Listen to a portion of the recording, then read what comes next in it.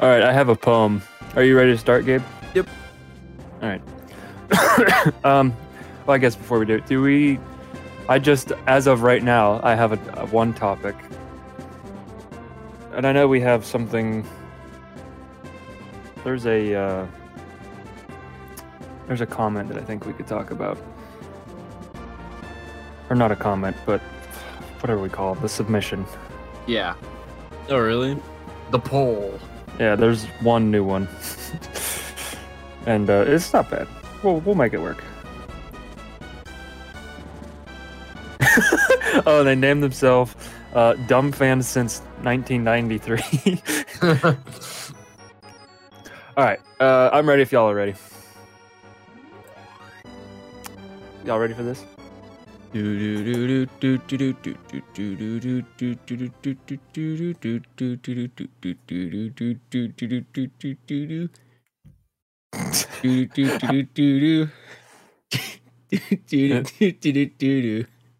Anything else?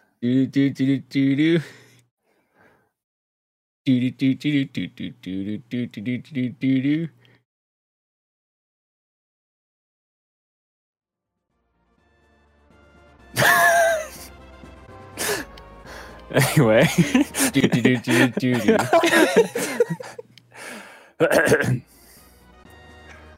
Others. No!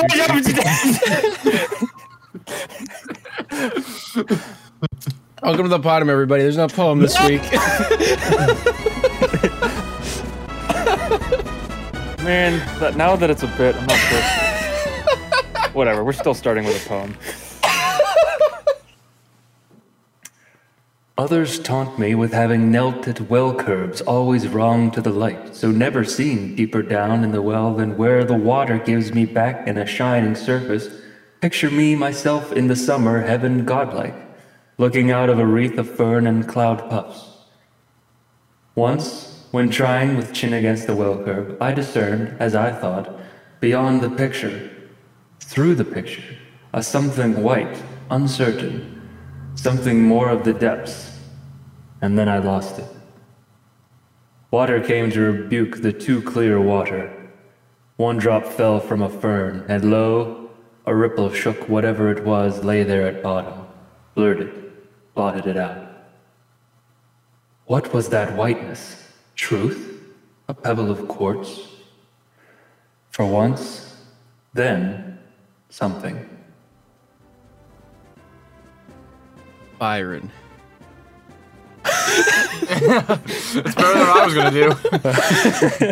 But no one's gonna get it except, well, whatever. Welcome to the Podumb, everybody. We'll explain it later. Yeah, we'll explain later. I forgot about that. We have to talk about this. I had a couple responses to that, but I feel like that would have been the funniest. What? Say, like, yeah. Yeah, exactly. I feel like that really sums the whole thing up, if we're being honest. Sure? Yeah, pretty sure. Like, Okay. if on a scale of 1 to yes, it's definitely. Oh. So, like, that's pretty up there. Do you like me? Yes or no? Wait. I botched it. Do you like me? Yes, definitely, absolutely. This is why Mabel gets guys, all right? She knows how to play the game. Man. Yeah. Speaking of guys, who's the most handsome man in the world? Probably Ryan Reynolds. You know, he was on the list, but now I looked up pictures of Henry Cavill, and you know, I might have I might have to rearrange the list. That's all I'm gonna say. No. You sure? Yeah. Well, like, here's one with him. He has a mustache. Why? What do you mean, why? Don't start with me, Gabe. You know mustaches are attractive.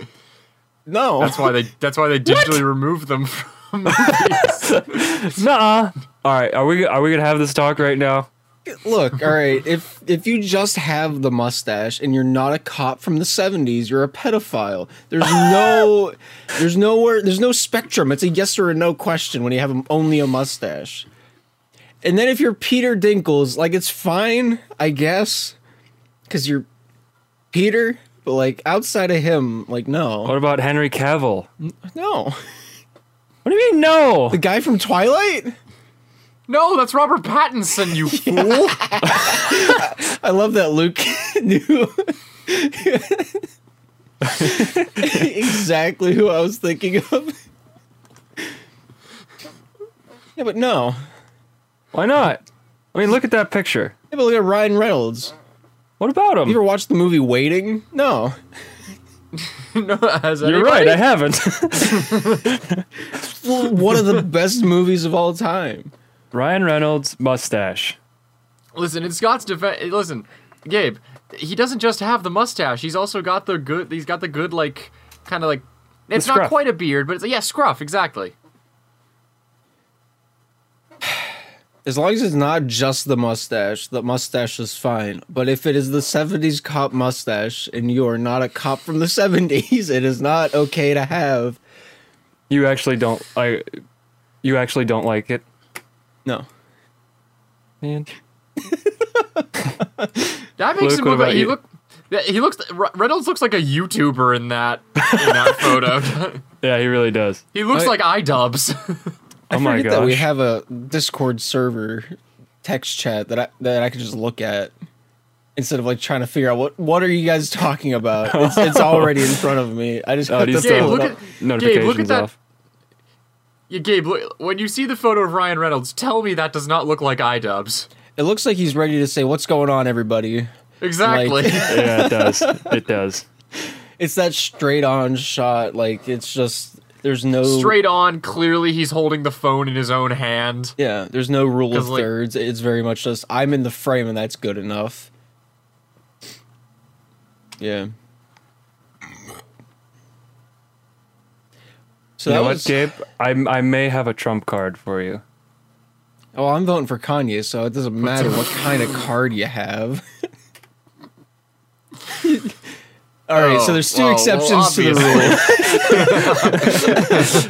rule. Ron Swanson is. I mean, you can't top him. But he's a 70s cop though. So like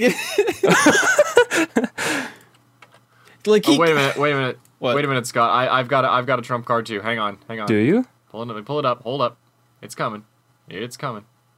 I'm ready. It's coming. My body's prepared. See? like if there's a 70s cop movie, guess who's getting picked And- first for the role? Him. Boom. Sam Elliott. Yeah. Yeah. Sam Elliott. Another trump card. Sam Elliott and Ron Swanson, 70s cops. Like that would be a great movie. Did you drop a marble what? on your desk? What was that? That was Is an that odd just- noise. Was that just on my end? It was not me. I don't know.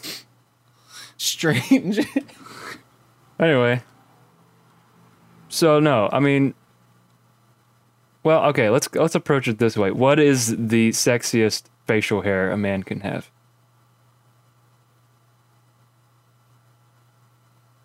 Whatever Uncle Lance has.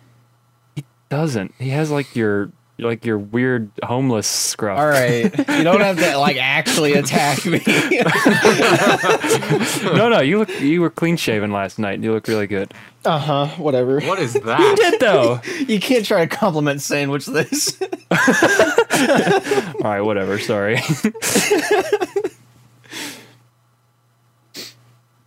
I don't know. I mean, That's I feel like mustaches get a bad rap. I mean, I don't think they're like 10 out of 10, but I feel like they deserve more love than they get. Yeah. I don't know. Yeah, that's the vibe I get. Every guy that only has a mustache, I get the pedophile vibe. I'm sorry, That's Denny Freddie from Mercury. He wasn't a pedophile. Yeah, but like he gets that vibe though. Like he might not be, but like it's definitely a question that arises when somebody sees him. Well, Like, 10 out of 10. Groucho Marx. I don't know. It depends on like your face shape. It would determine like what facial hair would like look best on you. Because like if you got like if you have a defined jawline, like no facial hair, more than likely would be where you go. Yeah. Oh yeah, I guess Dr. Phil only has a mustache, and he looks. I'd invite him in my house. He looks stoned in that photo. Yeah, he does. A little bit. Who's he gonna bring up? Like Bob Ross. Bob Ross makes like that beard work. Meanwhile, I don't think that Dr. Phil would look quite as well as Bob Ross does with that kind of facial hair. No, but he would look that good with the afro. Oh, yeah, he would. He's just sitting on the show, you know, just like slightly moving his head back and forth so he could feel it and know it's there. And how did that make you feel?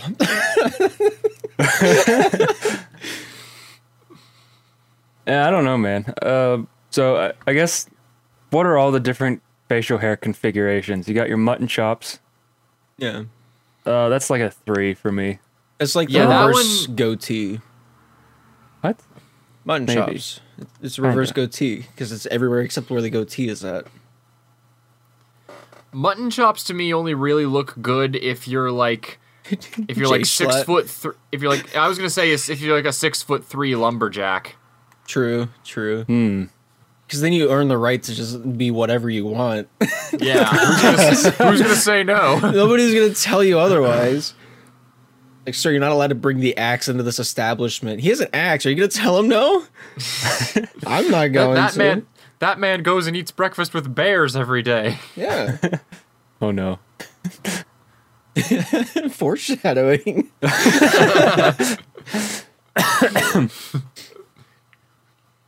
Yeah. All right, so trying to find like an image we can all base off of. Like, should this be a tier list episode? Facial hair tier list? Yeah, why not? We almost did that last episode. What about With the candy, yeah. Wolverine facial hair? That's like the mutton chops, but a little extra. I'm okay with. Yeah, I like it. I think we like Hugh Jackman. I don't know that it's the facial hair.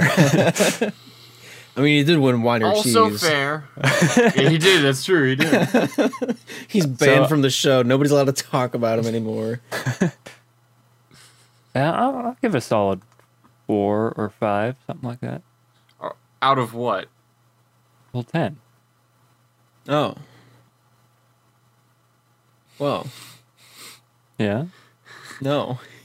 Oh, why not? I don't know. I've never seen more than like 3 people pull off mutton chops, and everyone else that I have seen, just buy a razor, man. Like, it's not like if you have to have like a chubby kind of face for it, or like a rounded jawline to like do stuff like that. And it's just if you don't have that, it just doesn't work. It's a lot of facial hair. It's a lot of facial hair. Oh, good lord. Okay. I gotta pull this up in a new tab.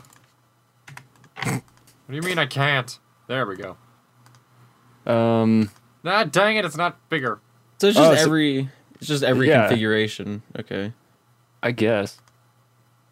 So 5 o'clock shadow / stubble. So Indiana Jones, let's say. Yeah. I'm into it. There That's we like go. that's a good 6 or 7. See, that would probably look good on every guy. I think so. Yeah, Like a I solid. like the kind of like Yeah. I like the kind of like grizzled look it gives you. Because like it'll, as long as it doesn't like come in super patchy, like that's the Yeah. biggest downfall for growing facial hair for everybody. I know this problem well. The reason I don't have facial hair is just that. So, Yeah. but the thing is, I can grow a mustache perfectly. Outside of the only mustache, I can't do anything. See, Gabe, we could be the mustache bros. No. Why not? Because I used to work with the mustache bros, and everyone called them pedophiles. Well, so one of my boss said I look like a 1970s porn director. So I don't. It's the same thing. Don't let that stop you. Gotta believe in I yourself. am going to let that stop me. I'm not going to look like a pedo. One of the guys in my speech class, he has a he had a like straight up Kaiser Wilhelm mustache. If you don't know who that is, Google it.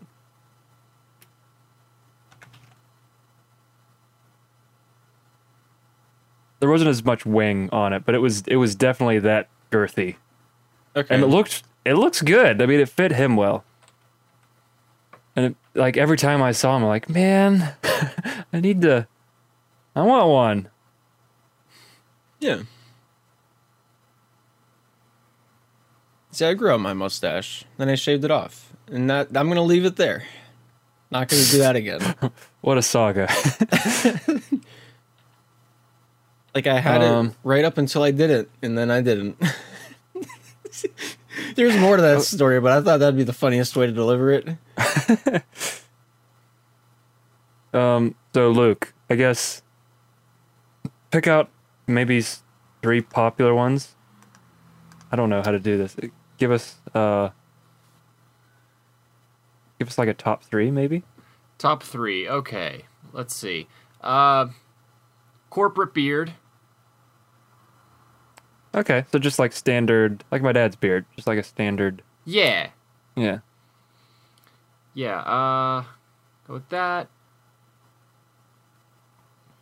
Hang on, I'm scrolling through all of these.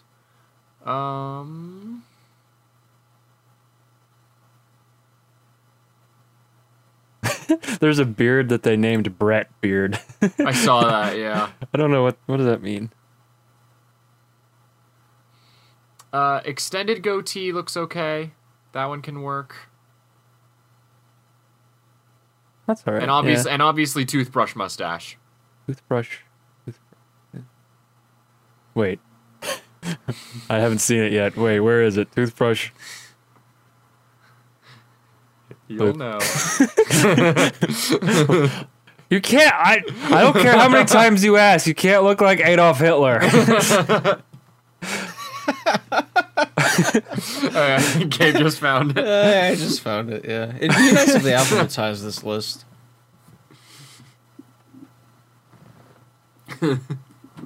No, I don't care. Those are my top 3.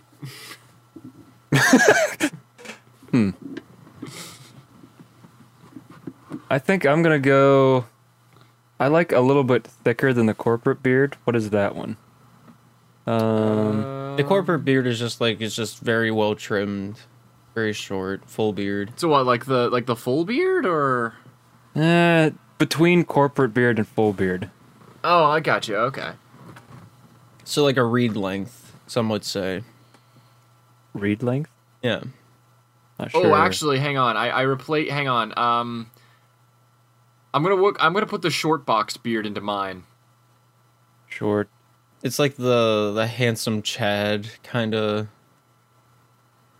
They all have the same face. You gotta narrow it down, homie. So corporate beard. Yeah. Find corporate beard down and to the left.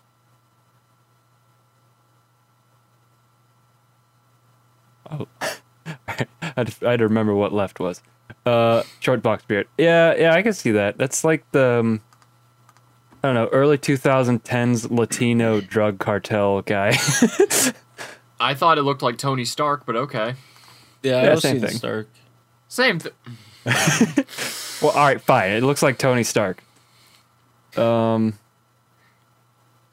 Gabe, do you have a top 3? Not really, because different beards work for different people. All right, so for you then. For me, nothing. Clean shaven? Yeah. Because like my facial construction doesn't really work with anything that can, like, I can't do the handlebar mustache because that looks kind of stupid unless you're like Hulk Hogan, with maybe 2 exceptions. Or a carnival barker. Yeah. Or a Civil War reenactor. Or planning to rob a bank in the 1930s. Also true. Like if you don't go full beard, and you can't do full beard, then you just grow what you can. Like a mustache. No. And you just don't do Yes. anything. No. Man. I'm religiously against the only mustache. Anything outside of that, fine. Like the chin strap, there's people out there that had the chin strap that are cool, like Abraham Lincoln. Like you don't, you know. The chin strap is definitely below all forms. Well, not all forms, like but most forms of mustache. It really is. But you know, I don't know. I think neck beard is bottom of the list. Yeah. Because like it's not a beard; it's just neck hair at that point. Oh no. Yeah, well, so talking about neck beards, let me show you guys this picture. Oh goody. 'Cause, like out of all the places to shave, that is the only spot that I actually have issue with shaving, and I don't know why it is. What do you mean issues? Like I can shave everywhere on my face, fine, but once it goes to Yeah. the neck, that's where I start to get razor burn and such. Oh yeah, same. Like I don't. Yeah, neck beard. Yeah, so everyone at home, Google Horace Greeley. He was a newspaperman during the Civil War, and for whatever reason, I don't know, was he married? Probably not. Who were we Probably kidding? not like looking like that. He probably wasn't. I don't care if it was. I don't care if it was another time. That Yeah. Like, if you look at some of these pictures, it looks like he has a fur collar on his Yeah. coat. Oh, jeez. Yeah, so Yeah, that's Gabe, bottom. Gabe, you better be okay with editing photos onto the video. It's of a this, 'cause podcast. This isn't gonna make any sense then. I I feel can't. like it. I can't do that on Spotify and Amazon Music. All right, well, whatever. We can switch bits. All I'm gonna say is I feel like mustaches get a bad rap, and I may grow one. So there. I've already attempted, and I'm not doing that again. That's where I sit. Did somebody hurt you? Did somebody tell you you looked awful with a mustache? No, I got a lot of compliments for my mustache, but I look like a pedophile, and I'm not into that. You need to give yourself more self-love and appreciation. No. You're having some self-esteem issues, I think. All right, so the main issue with that is you sound like a woman. Wow. You know I'm not wrong. I mean, yeah, what's the Ron Swanson line? There are too many women in this establishment, and that includes the men. That includes the men, yeah. Yeah, exactly. Yeah, a few things have happened since the last episode. Well, I guess Oh, yeah. if you want to count it since last episode. Either way.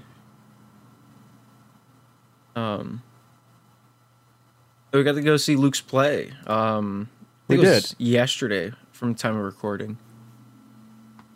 I mean, yesterday became today during the time we were hanging out, so it's a little confusing. Yeah. As is the winter solstice. That doesn't make any sense, but I couldn't agree more. Isn't that the shortest day of the year? Hang on. Yes? But it's like December 21st. It's exactly on December 21st. Boom, I was homeschooled. Interesting. There's Scott knowing things. Ooh, wow, look at me. Ooh, wow. I Makes know up the fact things. that I want a mustache, apparently. Or probably doesn't, though. It doesn't. I know. I'm Either sad. way, the play was pretty good. I really enjoyed it. We spent literal hours last night after the show talking about all the bits that we liked, and the whole time I'm thinking I should have just brought microphones because we could have made that the entire Podumb episode. That would have been fun. Yeah, there's a lot of. I don't think I really had any gripes about the play. No. So, Luke, I guess best thing maybe to start is if you gave us a plot summary. Sure. So, okay, for listeners, for first-time listeners, and for anyone who, because I really haven't gone over like what the show really was about, because I didn't want to like spoil it for any possible Anybody who might... The very Gabe. slim... yeah, basically the very slim Venn diagram of Podumb listeners and people who might have gone to see this. Basically, yeah. The play I was just in, it was in... I don't even know if... is adaptation the right word? I would Would say you say- reimagining. Yeah, okay. A reimagining that, like... of the Frankenstein story. Mm-hmm. So, yeah, like, man makes monster becomes his downfall. That story is like that element stays the same, but like none of the events happen the same way. A lot of the science is different. Like the monster in this version of the show is not like stitched together pieces of random body parts. It's a person whose mind is is being like overwritten with another person's personality, basically. Right. But something goes wrong with the procedure, so both of the personalities inhabit the same body. I don't think I'd ever seen that concept before. I mean, I don't frequent that type of genre, so I guess that's not surprising, but I thought it was interesting. It was an interesting take. Mm-hmm. And so what is the conflict other than the fact that this monster's cranky? So there's kind of like it feels to me like each act kind of has separate different conflict. Okay. The first act is very much like obviously meeting and introducing the characters, but the first act focuses more on Victor trying to save his brother. And then the second act is the creature basically becoming aware and I don't even want to say going on a rampage, but just like kind of determining its own purpose is kind of And seeking revenge. And seeking revenge, yeah. Yeah, so Victor, he's the oldest brother of the Frankenstein family, and he is in both in the book and in this play, I guess. He's obsessed with what's his motivation? He wants to create he wants to rearrange the brain in such a way where a person only experiences continual happiness. In the book, his purpose is basically to like cure death. I don't know what that means. Like you become immortal? So he creates the monster as like an initial attempt to like restore life to something that was dead, with the eventual goal being to man, I'm bad at explaining things.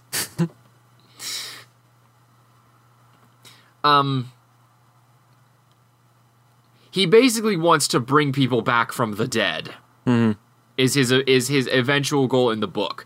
In the show, the play, yeah, the device that he makes, the Prometheus device, it's kind of like a mind mapping invention, but he also has the ability to like program memories for a person to like relive over and over again. Happy memories. Yeah, it's with the intention of it being happy memories, but as is pointed out in like the first scene, you could just as easily do the same thing with traumatic memories and like nightmares. Mm-hmm. And so Victor he's working on all this. His work gets shut down by whoever he's working for, and this is all like that frustration is exacerbated by the fact that his younger brother Will, who Luke plays, is headed off to school, and Victor won't see him again, I guess. Pretty much, yeah. Well, also there's the detail. Yeah, so Will is going to be going off to university. But also there's the fact that before the show starts, Will's twin brother, who I also played, committed suicide. Mm-hmm. And Victor is kind of haunted by the kind of guilt. What is that? Is someone's mic idea. unplugging? Like what is that noise? Is it showing up on anyone's recording? It is. I have no clue. I heard it too. That is weird. Okay, I'm sorry. Anyway, but the desire to stop anything like what happened to the twin from happening to anybody else, including Will, is what really drives Victor's motivation. Is he's basically trying to prevent another Suicide in the family, yeah. Yeah. And so describe your big scene, Luke. I guess the longest one that you're in. Yeah. The one when you're drunk. Yeah. So Will goes out kind of in celebrating that he's been accepted to this prestigious university with his best friend, Justin. However, one of the other hiccups involved is that Will does not just see Justin as a friend. Will actually has romantic feelings for him. Mm-hmm. And ends up confessing that, tries to make a move while drunk, and then that gets shut down, basically. Mm-hmm. And so he kind of like is stumbling around, and then ends up finding this motorcycle in the alley where they're hanging out, and he starts messing with it.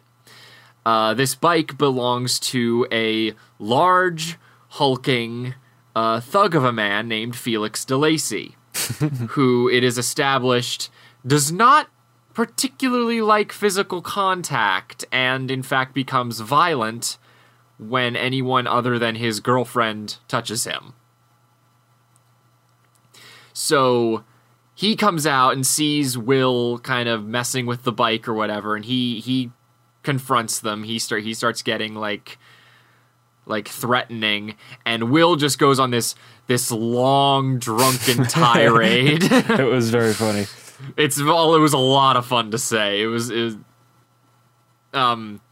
about just like, yeah, my brother's dead. But there were two of me, so you'd be scared if he showed up, and just goes on the whole thing. I don't know. I never got a time on how long that scene actually or how long that monologue goes on for. It's probably at least like 6 or 7 minutes. Yeah, I wouldn't say like 7 or 8. Yeah. But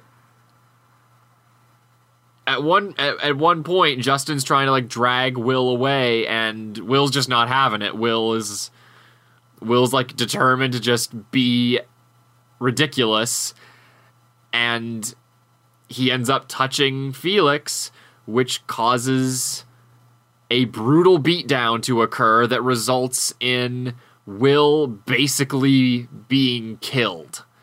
He becomes a vegetable. He's very much he's like, he has no full cognitive function. Mm-hmm. So Victor finds out about this because they have the scene after I get like brutalized is in the hospital where he's been taken and where he's been operated on, and they've done everything that they can, and Victor finds out who beat him, And you don't find this out until, like, one of the last scenes of the show, but he then orchestrates and puts events in motion that lead to DeLacy being brutalized himself while in prison, brought to the same hospital as Will, and then Victor basically steals both of the bodies. Right. With his friend's help. And then basically plans to take Will's mind and replace DeLacy's personality with Will's. In DeLacy's body.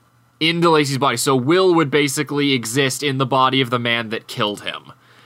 The while, in addition, which would be horrific enough alone. But what Victor also plans to do is keep Felix's mind awake and sentient inside, but not be able to control anything. Right. Yeah. Victor is a psychopath in this show. Well, a little bit. A guy's got to do what he's got to do, as we find out later. Sorry.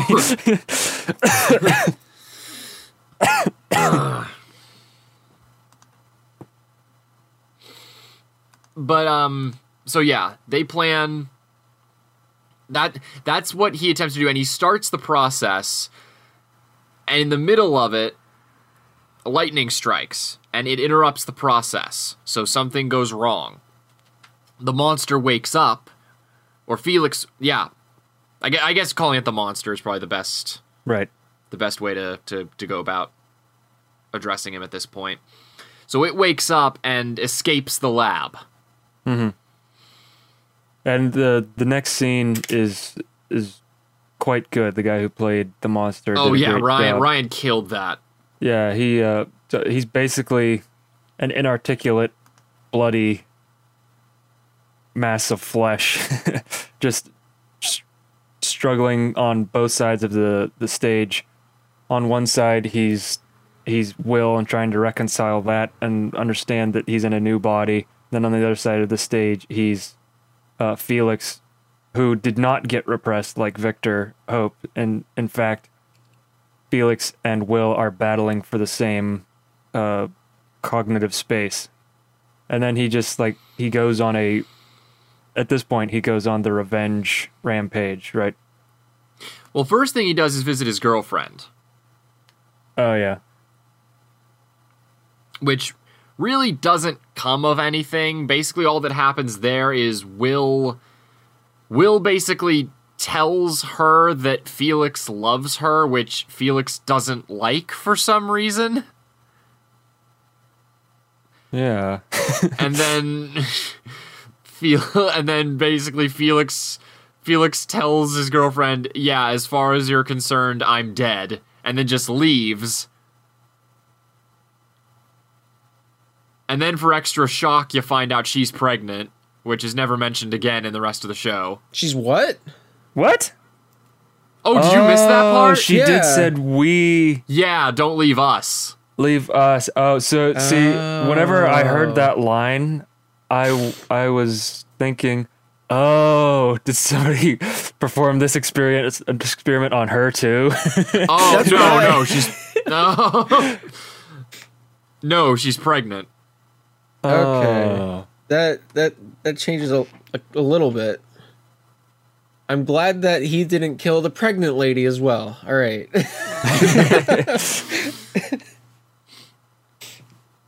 Okay, and so basically the monster just goes on a rampage, killing the people that you've gotten to know over the play. He kills a counselor. He kills Felix, kills his family.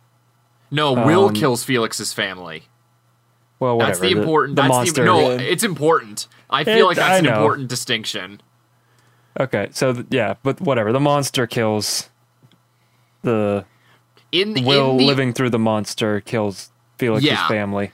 In the order that the second act plays out, the Felix side of the monster only kills one person. Right, Justin. The The guy that Will had feelings for. Right. And then, so he does all this, and this leads up to the climax where the monster confronts Victor. Now, all this time, the monster has become, just by, I guess, process of the experiment, he's become more and more intelligent and articulate. And so by the time he reaches Victor, he is, he has the diction of a college professor. And the brawn of Felix still. He's literally in every possible sense an amalgamation of the two personalities. Right, because Will was super intelligent. Will was intelligent, Felix was brutal, but like even to the point where like throughout a lot of the second act, you have instances of like Felix and Will talking to each other, like they're both two. It's clear it's two minds in one body. Mm-hmm. By the time you hit the last two scenes, it's not like it's one person. Hmm. Right, because part of the theme of one question in the play is if you fuse two things together like that, do you have two? How did he say it? Are there two separate things just together now, or have you created something new, basically? Have you ever heard of the ship of Theseus? Please explain that, because I did not do it well.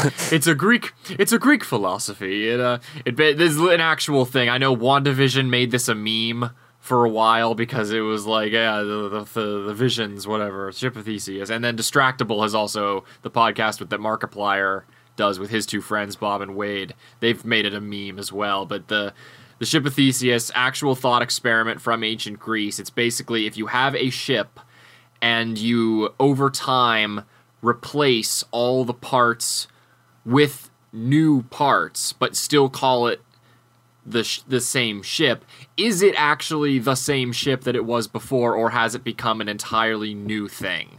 Mm-hmm. And so that's the question, I guess, that the show poses about the monster. And the answer is that, at least according to the play, is that the monster is a new thing. So yeah, do you want to let's wrap this up. Do you want to describe the climax and then the after scene? So basically, the monster breaks into the laboratory where Will's body is being held. He kills Victor's best friend, and then he forces Victor into the Prometheus machine and basically forces him to relive his own, like, worst experiences. Mm-hmm. Like, forever. And the final scene is basically him presenting the Prometheus machine as like his own invention, mm-hmm. while being kind of grilled by this detective who's been showing up throughout the course of the show. Mm-hmm. It's an ending, but it's also kind of open-ended, is how I would describe it. Yeah, that's fair. It's definitely the end of Victor's story, but it's not necessarily the end of that story. True. Yeah, I mean, that's a good way to put it, because Victor's story ends by, like, the very technology that he was trying to create gets used against him in the most heinous way possible. Right. So yeah, it was a downer for sure. I remember the first words I wanted to come out of my mouth when it ended was like, ugh, I wish I smoked. But though in defense, the name of the show is literally Miserable Creatures. Yeah, well, yeah. But Luke did a very, very good job. Thank you. You know, the comedy was definitely there, and Luke was able to bring that out really well in the drunk scene. Yeah. See, I think all the cast members did a great job. They did, yes. So while all this is happening, Gabe, like, I try to mind my own business mostly when I'm in a play. I, on the other hand, I add to the experience. Gabe gets to be the devil on my shoulder while I'm trying to watch the play. So there was one like audio transition, like it was, I forget which scene it was, but it was really intense, and I'm like, I was really getting into the scene, and the transition music that they were playing while they changed sets was very like electronic and like grindy sounding. No, not that one. No, it was a different one, and you'll know which one as soon as. Probably. I'll see. And Gabe just says, he like whispers to me while there's people all around us, Pegatron is outside. Whatever. If we were surrounded by like people that were not like 45, maybe whatever, like maybe actual people our age, like I would have let out a lot more comments, but I'm the whole time thinking I have so many things I want to say that Scott will laugh at, but I can't say it because I'll ruin the show for her. Yeah, well, yeah. But there were a couple that I let slip out because, you know. Right. And that seems to be the trend of what happens when we go to see movies, because I remember we went to see Incredibles 2, which was not a good movie, but... Hey, it was a great movie. What are you talking about? It wasn't. No. I mean, it was good because of Gabe's commentary, and I don't know. Thank you. Yeah, you're welcome. If I could save a movie like that with my comedy. Yeah, it was a fun time, because the one train conductor gets hypnotized, whatever, he's a security guard or something. He's looking at the screen, and like his eyes are all like phased out or whatever, and yeah, in this quiet dark theater you just hear Gabe's voice going, oh, Minecraft. As if the guard was hypnotized by playing Minecraft.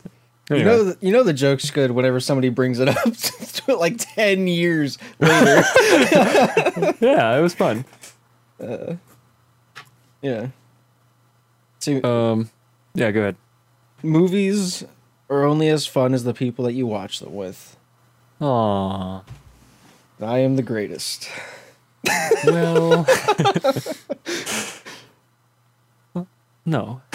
Well, all right. Well, you're allowed to be wrong. Yeah. Yeah. So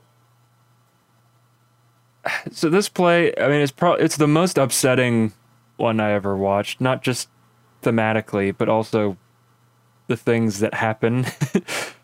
I mean, do you want to explain the scene with the father, Luke? Oh, okay. Like whatever. At use discretion. Yeah, no. Okay. Yeah, so, that was okay. a wild scene. Yeah. And I was so, there okay. for it. There's a point where you meet Felix's father and sister. And the point of that scene, at least as far as I can tell, is basically supposed to be to explain why Felix is the way he is. Mm-hmm. Like, why he doesn't like to be touched, why he's, like, so violent and so angry, why he kind of feels like he has this vendetta against the world. And it's because his father was just the worst. I mean, there's others probably worse. That was a joke. Yeah. And that was a reference to the show. No, but he's... the first thing you find out is that he's a drunk. Mm-hmm. Which, yeah, if you got kids, don't do that. Then you find out he's verbally, and you can figure out pretty quickly, probably physically abusive as well. Yeah. Yeah. Then you get then he's openly and verbally racist. Yeah, about Felix's girlfriend. And yes. What? No, I'm trying to think how much to elaborate there, but Okay, yeah.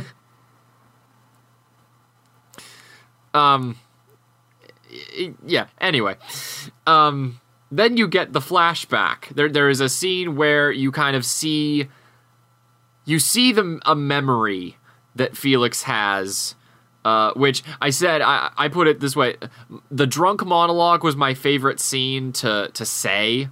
Like that was all my favorite lines. The scene, because Will shows up as like a physical embodiment of himself in the memory. Right. Like not interacting and like or changing anything. He's just there witnessing. Just a viewer, yeah. Yeah. He's a surrogate audience. Yeah. That was my favorite scene to act. Okay. Because the things that he and by extension the audience have to watch in that scene are horrific. It's Monopoly night with Uncle. Except, without the Monopoly. Instead of Uncle, it's Felix's dad. And, yeah. Keep talking. So, like, I really liked how that scene was set up. With Felix and William in like the same room, but William just the amalgamation of it, because this is like the first time we've seen them together as like a personality, like experiencing one thing. So having like a representation of the William's like perspective, and then also one of Felix's character helps the aid of understanding that both these people are now going to have to figure out a way to coexist and like work together to vessel this machine. Right. And in that memory, you find out that not only was the father verbally and physically abusive, but that physical abuse went as far as raping young Felix, which it's as I said, it's the most upsetting play I've ever watched. So why did you enjoy performing that one the most? Because it's an instance where I had to portray like multiple emotions going on at once. Like I had to simultaneously, I had to start out looking kind of like sympathetic to Felix, but then have that turn into fear of what was happening, disgust of what was happening, and just full on just rage. Yeah. And just portraying all of that at once was something I've never like had to do in something before, and I loved the opportunity. Okay, yeah. It's impactful. The whole that scene.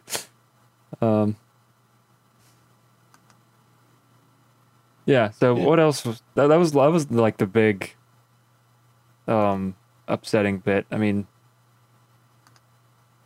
there's some pretty gruesome deaths throughout as well. Like the monster pulls out Justin's heart. Yeah.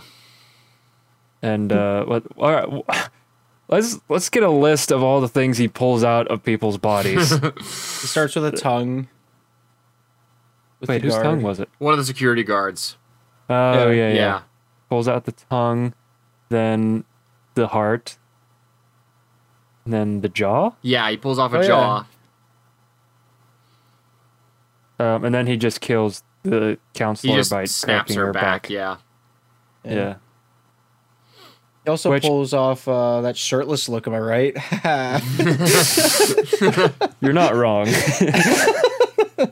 I'm really impressed with the sound people, because that had to be so perfectly timed. I'm just now realizing. Yeah. Like putting the crack right in the right place. Yeah. Very, very well done. So anyway, what are your thoughts, Gabe? I don't have any gripes with the play. Like all the parallels it drew to Frankenstein really buttered my biscuit, as the kids say. They don't say that, but I like to think they do. Oh. And yeah, I don't really have any. We kind of hit all the bases already. Okay. Yeah, I really enjoyed it. Yeah, it was good. I mean, just because it was in Pittsburgh, I kind of expected the theater to be a bit bigger, but there might be less seats in that one than there is in the Butler Little Theater. This is true. I'm not sure. I never got an official count. Yeah, I don't know either. It's very much less.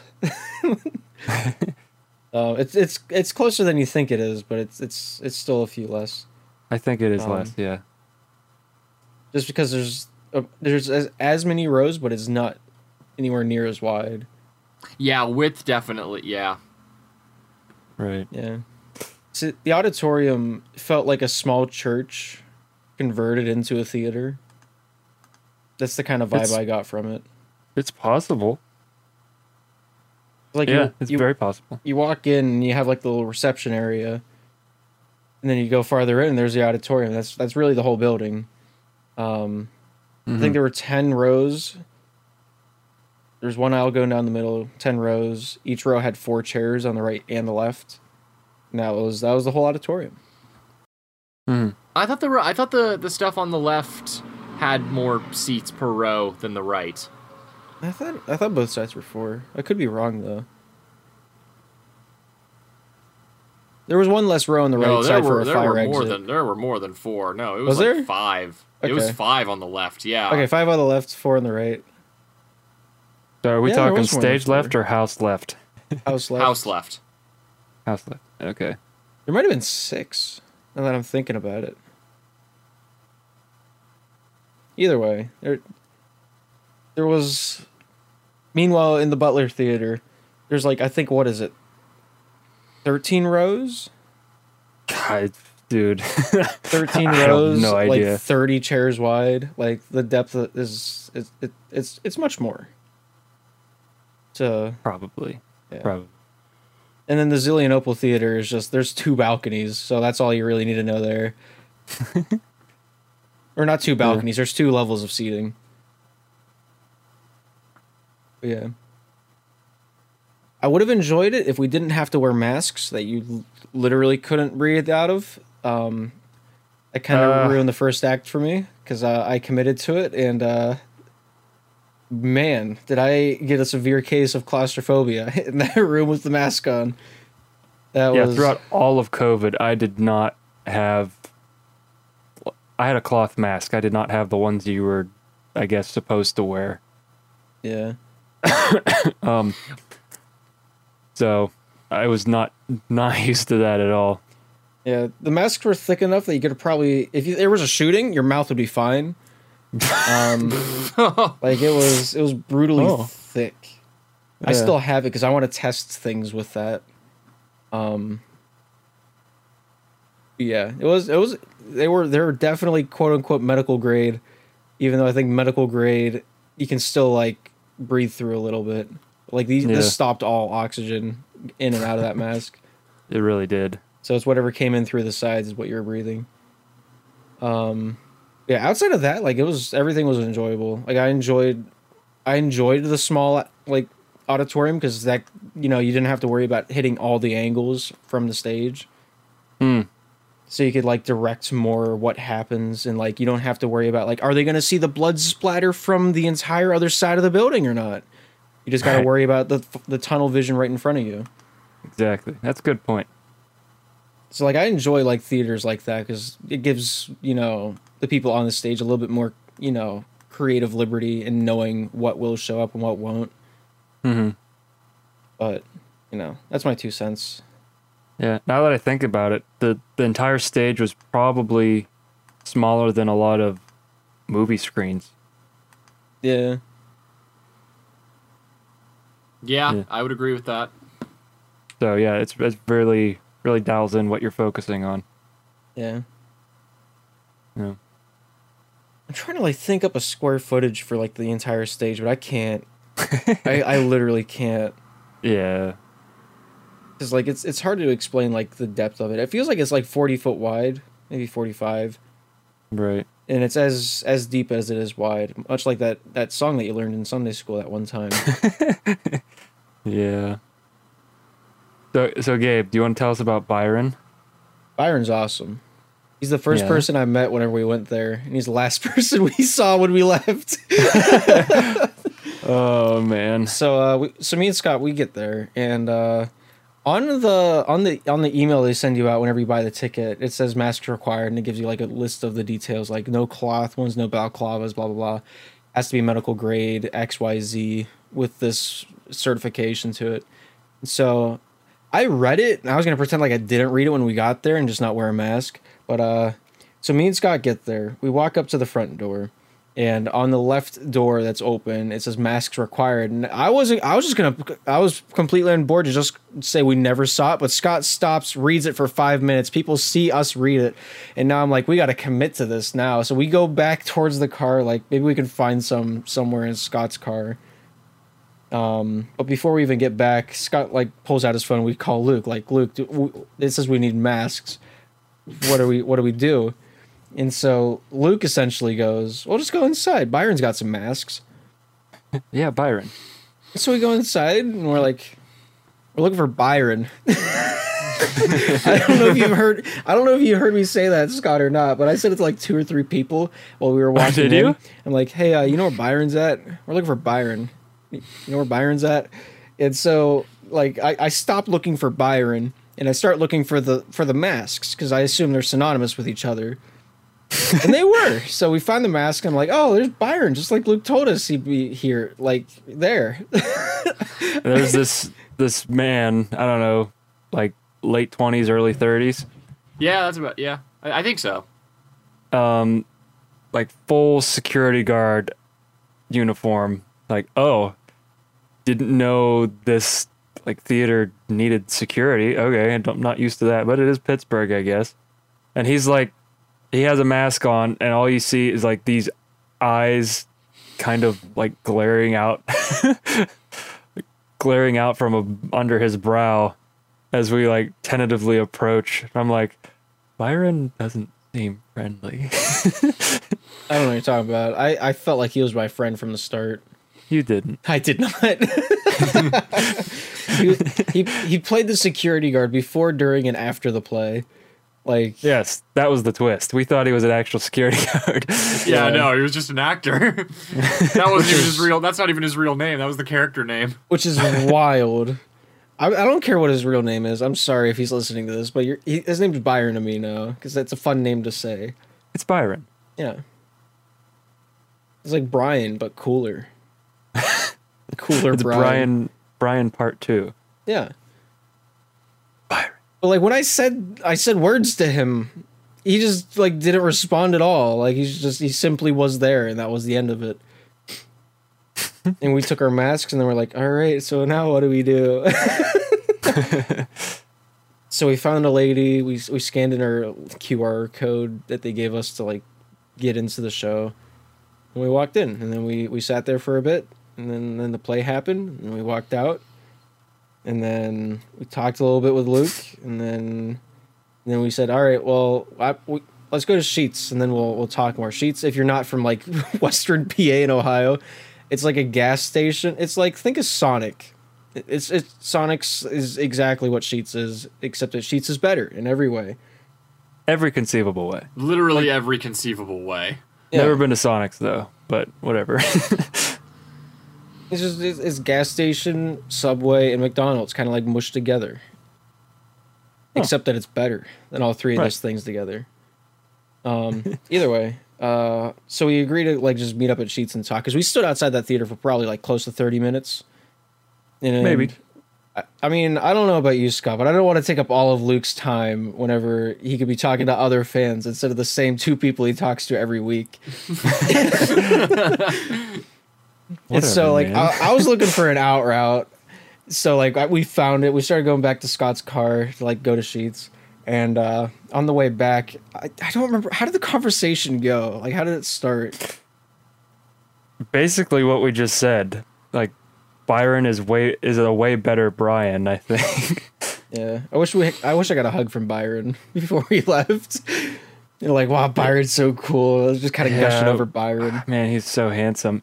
And lo and behold, he was walking behind us, like a foot away. Maybe like a half car length away. Well, if it makes you feel any better, he didn't hear you. What?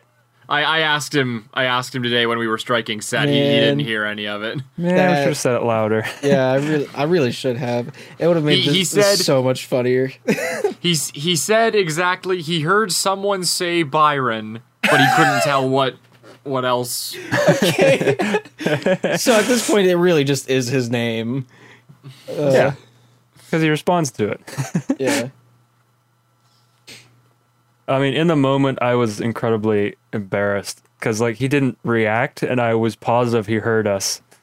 So I'm like walking faster.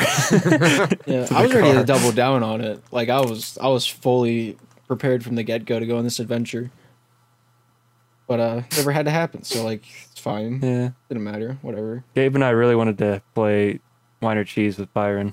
Really did. Not gonna lie. We did.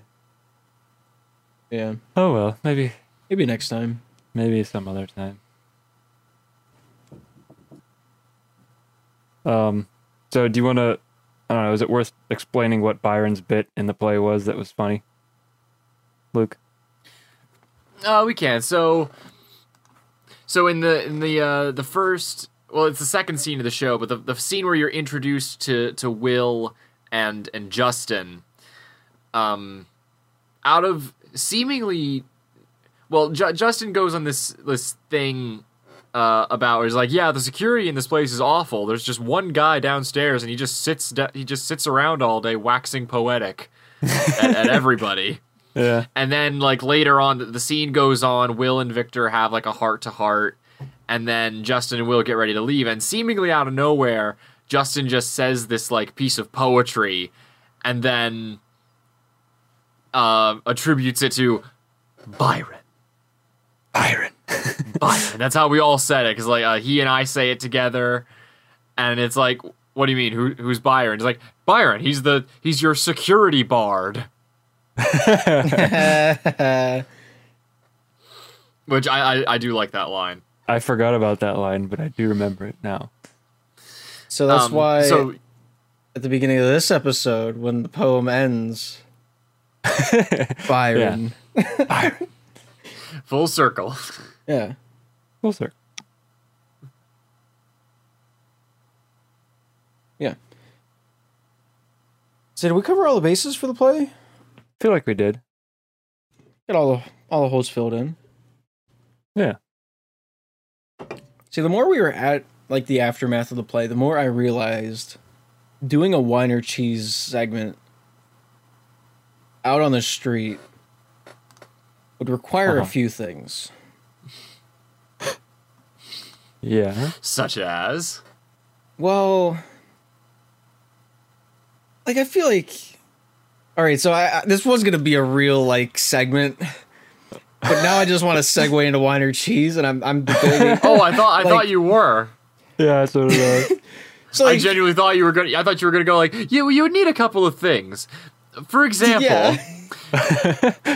You would need to walk up to somebody and you need to say, hey, would you like this bottle of wine or some cheese? And then they would have to say... No, but like really, like I would probably like what I would want to have to do stuff like that. And then they would have to say... Wine. Okay, so you get a bottle of wine. You're in the woods. You have a bottle of wine. No, I'm not actually going to try. I don't have anything. I have nothing planned. I was very afraid. I'm not going to bother. I'm not going to take Gabe's throne. Like torture chamber. But like if I'm going to do it on the street, I need to have like... I need to make them feel that it's structured enough that they can win. Oh, absolutely. So like I'll probably need a few things. Mm-hmm. For an example. Yeah. You know what you would need to do, because you would also need to maintain the bear thing. You would have to have one of us be staged. Come in and like play it with them, but only like either Scott or I gets eaten by the bear, the guest wins. No, you don't win wine or cheese. You mean? Yeah, people What? don't win wine or cheese. What are you talking about? Well, Hugh Jackman. If you win, you get banned. Do you really want this? Well, we're never going to see them again. It doesn't matter if they get banned. What if we get a date out of it? That'd be weird. That'd be strange. That'd be very weird. You want to go out to McDonald's and play wine or cheese? Like if I had a clipboard with like a lot of paper on it, with like vague words on it, so like if people read it, like they'll realize like, oh, it says something, but really it doesn't. Because like we could take the same people, we could just have this one plot line and take everybody through it, and nobody would know about it, because not everybody would see each other play the game. Right. So I could just take our original wine or cheese adventure, the first one, First one? and like flesh it out a little bit, because that was a quick one. What counts as the first one? The one where you're in the woods, you pick wine or cheese. If you pick cheese, you end up at the bottom of the river with the sea otters and whatever. I forgot. Oh, I vaguely remember this. I don't. I remember sea otters at one point being a thing. Yeah, like because there was so much cheese in your pockets, it was weighing you down in the river because you were being chased by the bears. So you had one option and jump in the river. I don't remember how you die specifically in that one, but I'm pretty sure it's the bears or you drown. Then if you pick wine, you go into a cave and a bear's in there. You know, hungry bear. Yeah. The rest is history. That's the two endings to the original wine or cheese. So we could just take people through that, because I mean, if you're going to go up on somebody on the street, you could just start off with like, oh, we're doing a questionnaire. Can we have like 5 minutes of your time to answer a few simple questions? It's just quick, like, would you rather questions. Because like that right off the riff, it tells you exactly what you need to know. Like, so if you're presented the option between wine or cheese, which one would you be more inclined to pick? Like, just go off like with that, and then throw them waist deep into a wine or cheese segment. Because now they're already invested because they have answer one on the board. And then you just go from there. I feel like it's very doable. Couldn't agree more. Like, that's all I could think about while we were in like the aftermath of the play. I want to play wine or cheese with some of these people. I'd be interested to see how they handled death.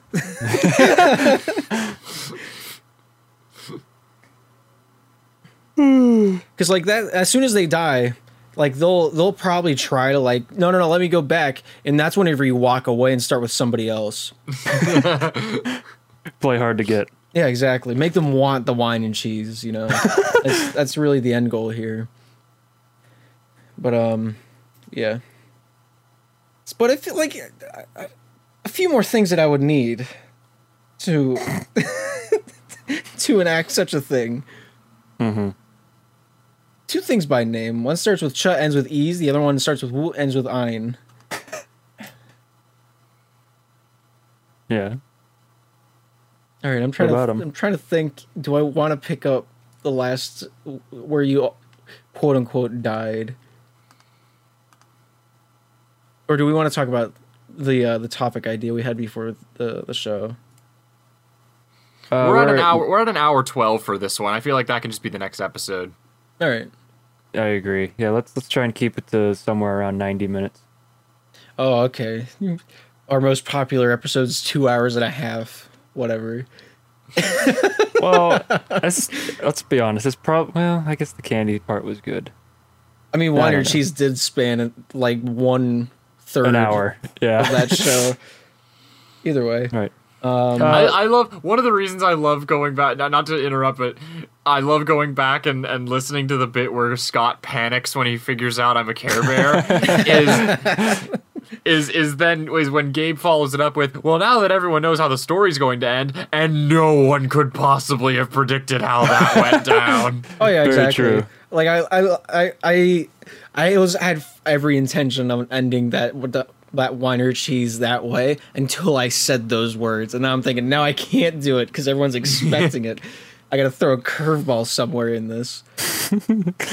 But yeah. So where did we end last segment? I kind of want to see how this goes. So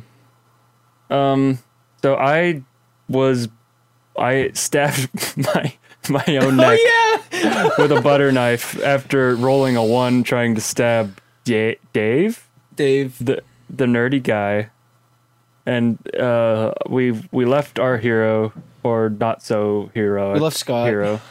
Yeah, it was me. I was on the floor, bleeding profusely as Dave's voice echoed in my blacking out cognition.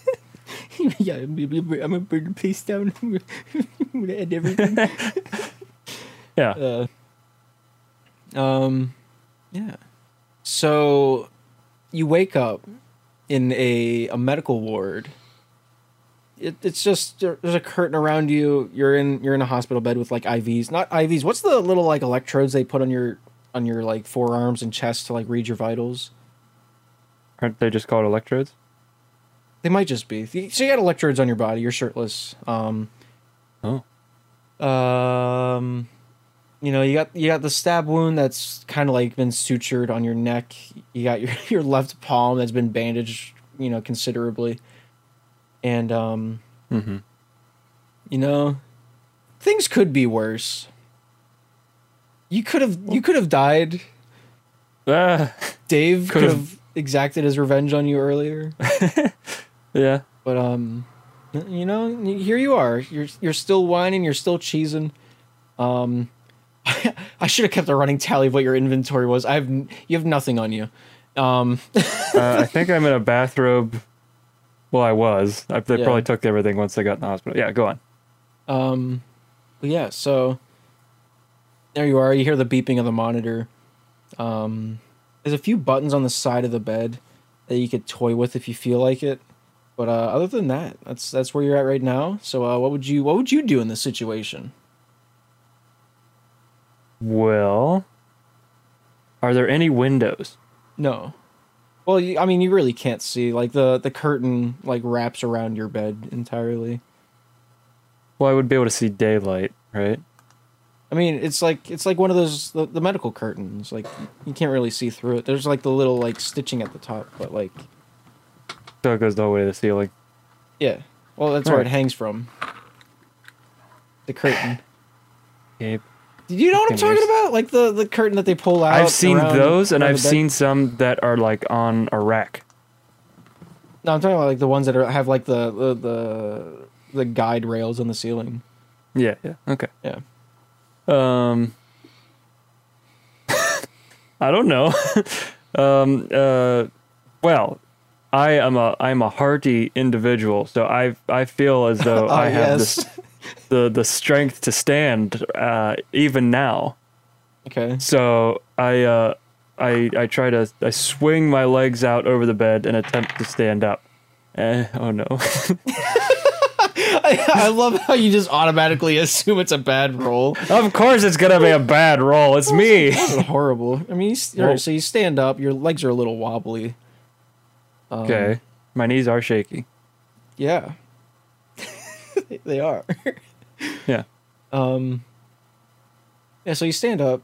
Do you walk away? Yeah. So I pull the curtain back, and I. What was that roll for? Am I? Would I not be able to open a curtain? You open the curtain. I don't know what a nat 20 does on a curtain open, but like you open the curtain. You open the curtain and a portal to another dimension opens in front of you. You open the curtain and you see another man in a bed. There, we'll go with this route. Is he awake? Yes. Okay, so I say, hey, can you find me some clothes? Because my throat was stabbed. Luke says, "What do you freaking mean? What can I help you with? What do you mean? Can I find you some clothes?"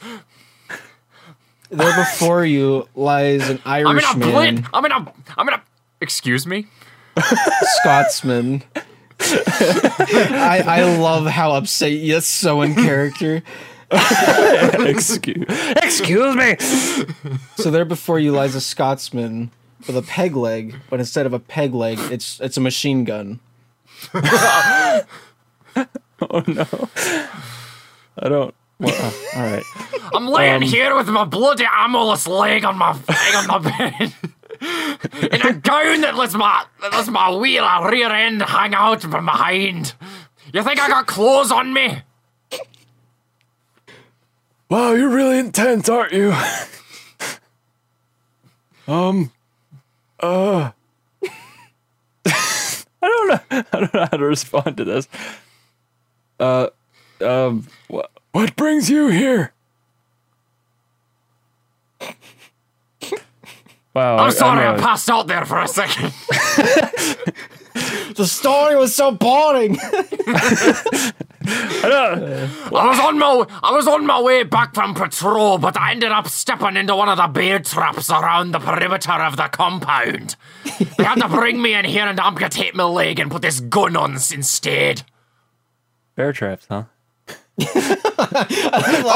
wouldn't believe.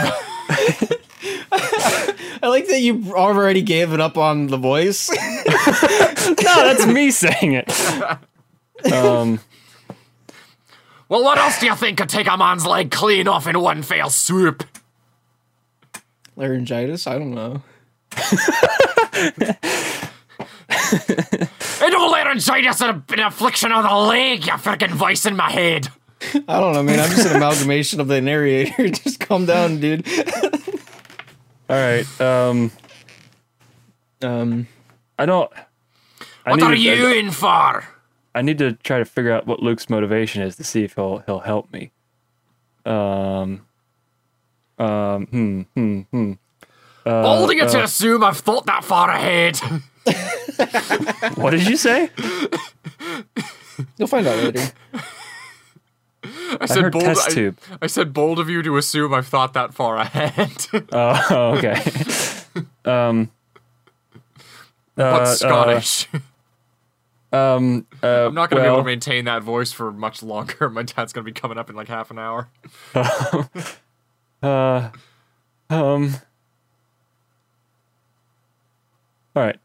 Well, so I think to myself, this man, he is a dapper, strapping old fellow who would come in handy in a tight spot.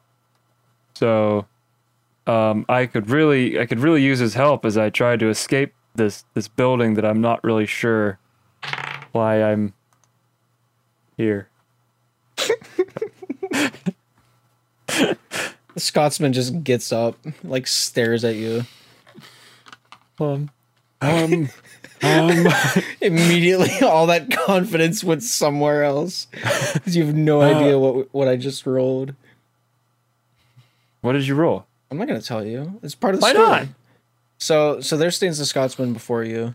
You guys are both close enough to both your beds that your IVs or whatever the electrodes are still attached. Scott, you still have no idea what you're wearing, and you're standing outside of your bed. It's okay.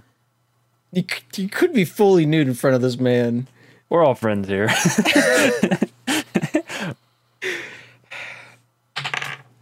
Are you? Man, I don't know.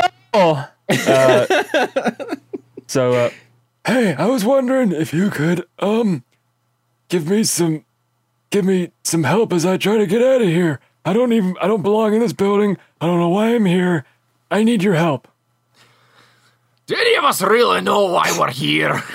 I mean, when you really think about it from a cosmic perspective, we're all just temporary specks floating around in an infinite cosmos, constantly expanding into a vast emptiness of nothing. So really, what are we doing here? All right, well, Albert Camus notwithstanding, can you get me out of here, please? What is out of here?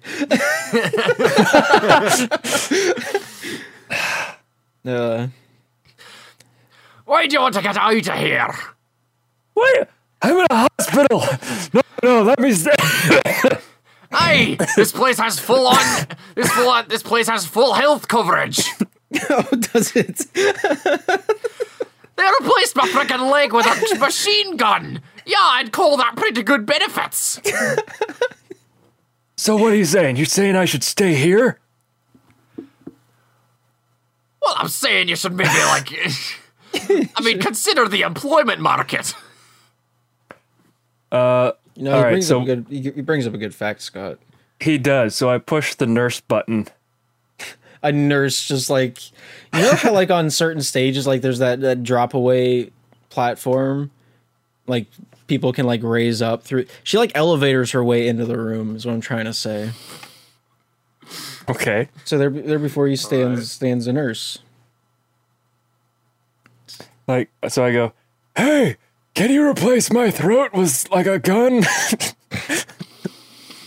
Just like this man's leg was replaced with a gun. That's a bit of a missed opportunity there. If it's your throat, I'd have replaced it with a cuckoo clock. Replace. Why? Oh, that'd be funny, you know? Every other hour, you got a little wooden bird coming out of your throat like cuckoo, cuckoo, cuckoo. I thought it was funny. With a machine gun. I don't think that's logistically possible. Where would the barrel go? Is this the nurse talking? No, it's just like me talking. Like the nurse agrees with me, but I don't want to do a girl voice. I mean, a snub-nosed pistol would fit in like a throat. Yeah, but like you're fine as is. Am I? I guess I am talking, aren't I? Yeah. I have no idea where I am floundering here. I have no idea where to go. All right, so I head for the door and see if the Scotsman follows me. Pull it. Listen. The man's delirious. Just get him a few cough drops. No, I'm fine. She throws 2 Xanax at you. I'm not entirely sure what they do. So, as you start walking out, you notice there's a few more curtains with like various people with like their uniforms hanged up beside the bed. On your way back to the door, you get to the door. That's whenever the Scotsman and the nurse they have that conversation, and so you turn around. The Xanax are thrown to you. You catch them. You put it in your pocket, and you make your way. Do you want to make your way out into the hallway? I think I do. Okay, so you make your way out into the hallway. Yeah. Start walking down the hallway. Don't really see anybody. You see a sign that says floor 13. Oh. And an elevator. Is there an out of how many floors, or does it not say? No, it just says floor 13. Okay. Yeah, so there's an elevator. You can continue down the hallway.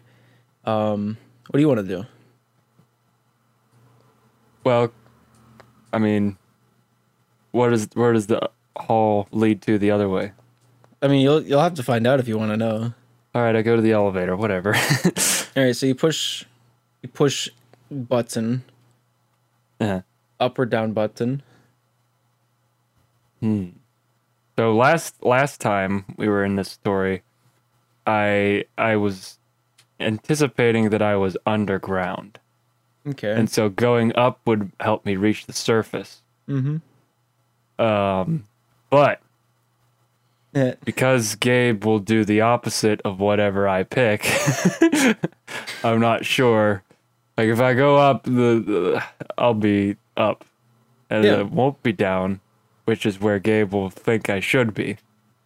Or will it? All right, whatever. So if I go, if I go in the elevator, I can see all the buttons to see how many floors there are. Yep.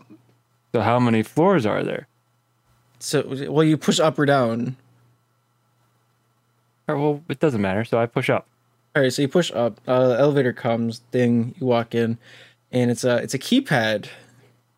Of course it is.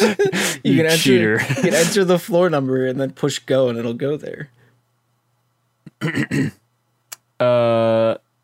I select or I enter floor 113.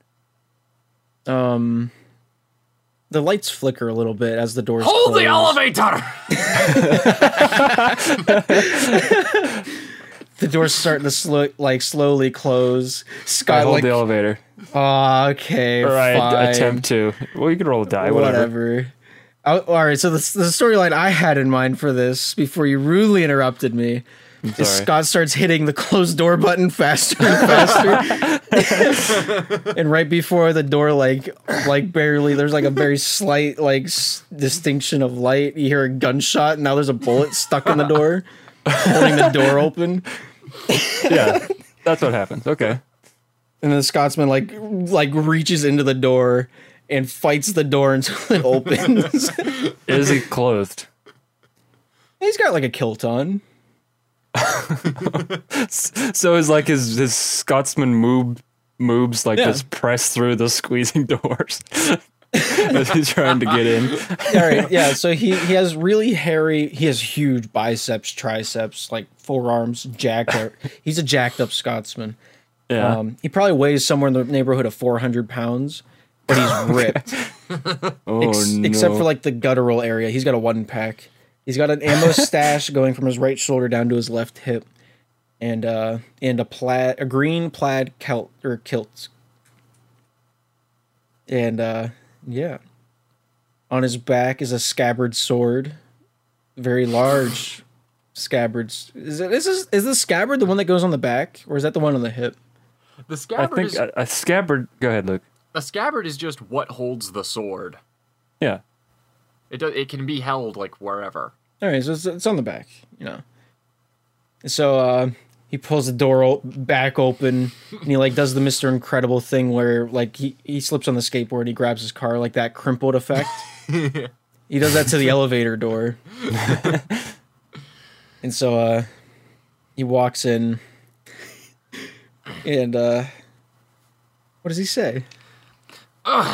Sorry about the last second, I just realized if I have a gun for a leg, I should probably go get some ammo for it. What floor are you heading to? Well, I entered a floor 113, Mr. Scotsman, sir. What is your name? Haggis! So Agus, I'm wanting to head to Clancy McHaggis! Clancy McHaggis. Clancy McHaggis. So Mr. McHaggis, may I call you Clancy? The only people who call me Clancy are the ones who I look into when their eyes are dying. But in this case, sure, go ahead. Okay. Ooh, foreshadowing. Oh, I forgot to do the voice. Whatever, I'm not doing that voice. Just pretend I'm doing it. So I'm going to floor 113. Oh, what a coincidence! That's where the armory is. Oh, well. Bully for me.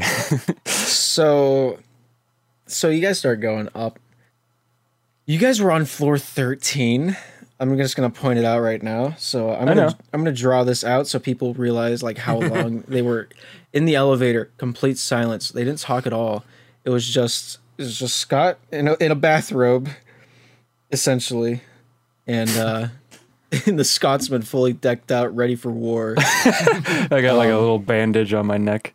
And it's just like slight music in the background. Like there's a few sniffles that happen along the way. But for the majority, 100 floors of waiting. Like, have you guys ever like sat in an elevator and gone like maybe 10 floors? It takes a while, and to be in an elevator with the muscle of a man, it takes up the majority of the elevator room. Also, every breath he makes is the sound of bagpipes.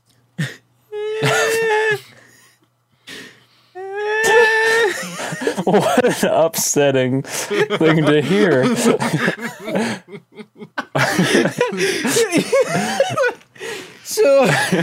So Scott, after a I while, can't wait to hear him run. Scott like looks up at like the little like counter thing, and it says 90. He like looks back down at the floor with his eyes like bloodshot open, ready to kill himself. I kind of like picking lint off of my robe, just like trying to fidget my way to happiness.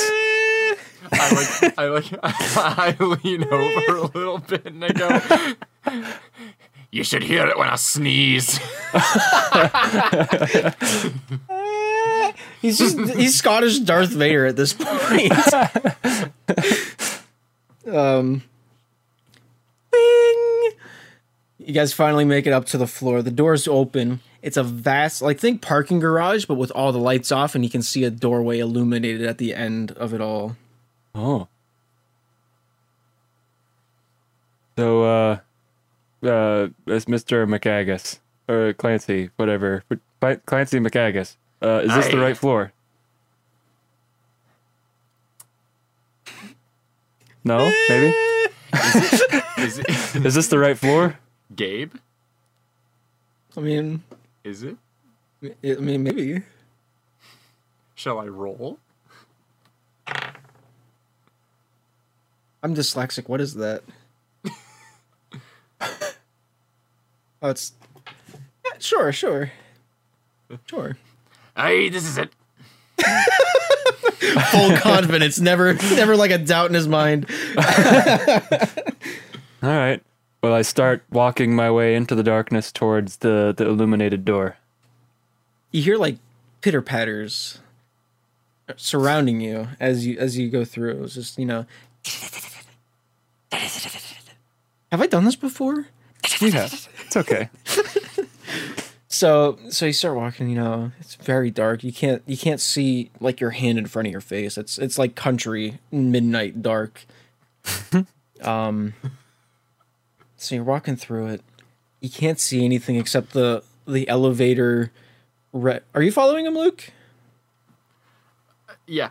Okay, so wait. Yeah, let's set the stage here. So you're hearing his breathing like,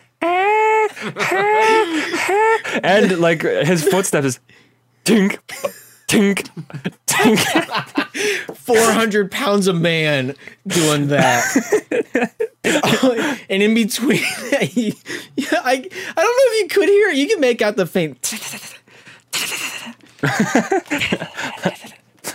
I'm like trying to listen to it as I'm listening to this walking, marching band. Tink. In front of you can see the faint white light of like it's almost like 2 football fields in front of you. That's how far away this is. Okay. The faint white light of what looks like a door and the elevator number. That's the only 2 things you can see is forward and backwards. Interesting.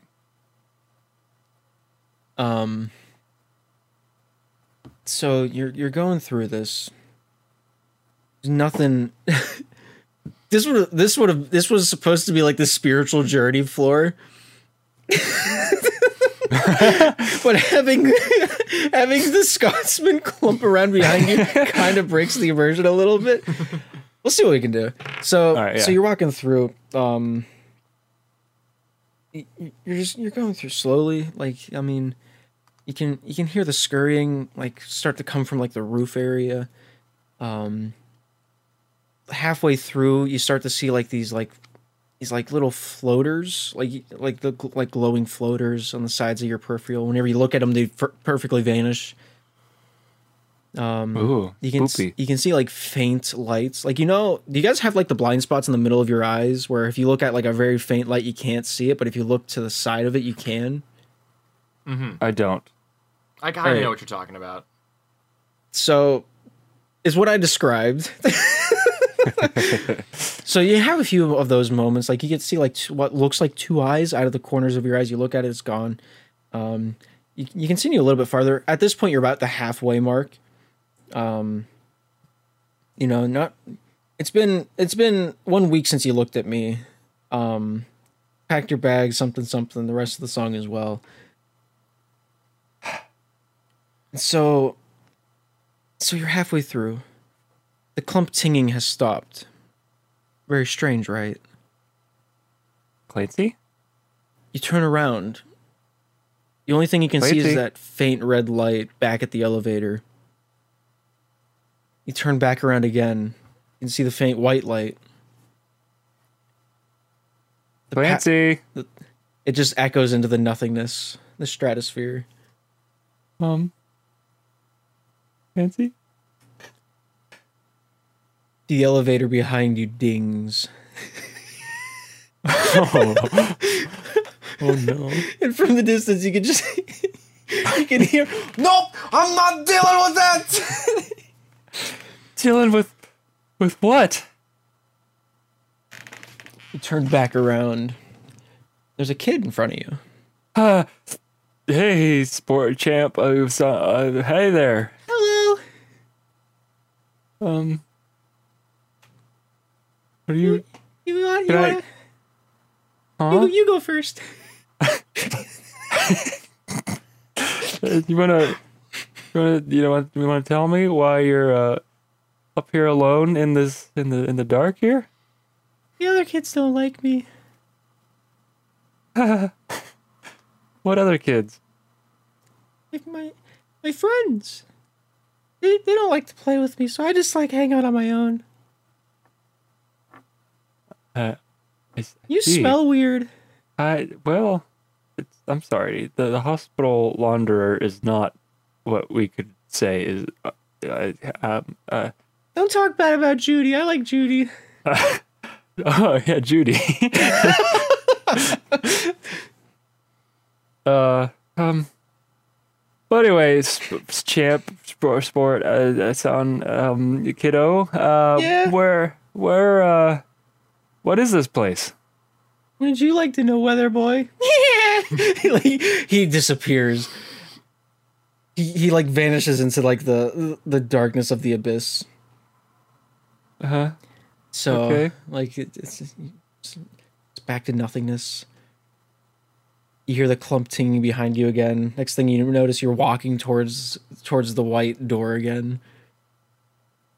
And step after step, bagpipe sounds. Clump ting, clump ting, clump ting. Clancy? You turn around. Clancy just, he's Clancy. What did... Okay. Whatever. I keep walking towards the light. All right, so you guys make it to the light. And nothing else like weird happened. Like it was just perfectly normal after that. Clancy, do you know there was a child in here? Just said, "Wouldn't I like to know whether boy?" Can you explain what that was about?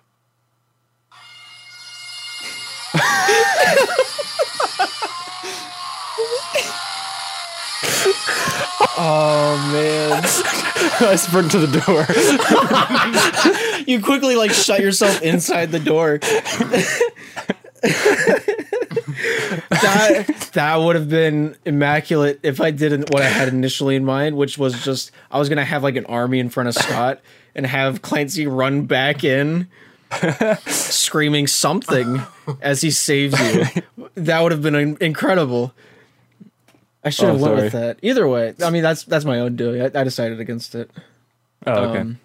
So you go inside the door. You shut the door. You're like you're holding the door shut behind you. You hear the faint bagpipes behind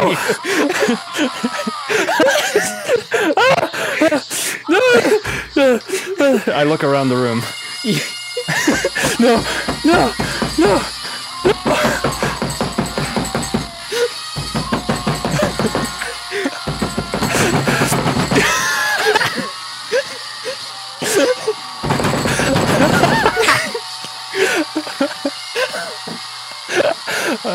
I look frantically for an elevator button or something in the room. There's nothing.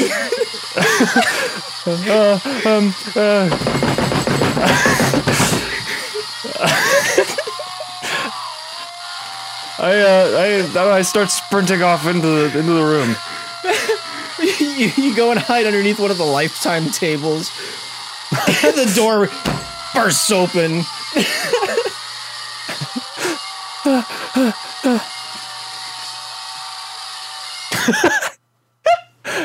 did not remember the scream going on that long. And where we'll end today is the Scotsman standing in the door screaming to bagpipes music while Scott cowers under a table. The heck? And that'll conclude this episode of this Podumb episode. And yeah.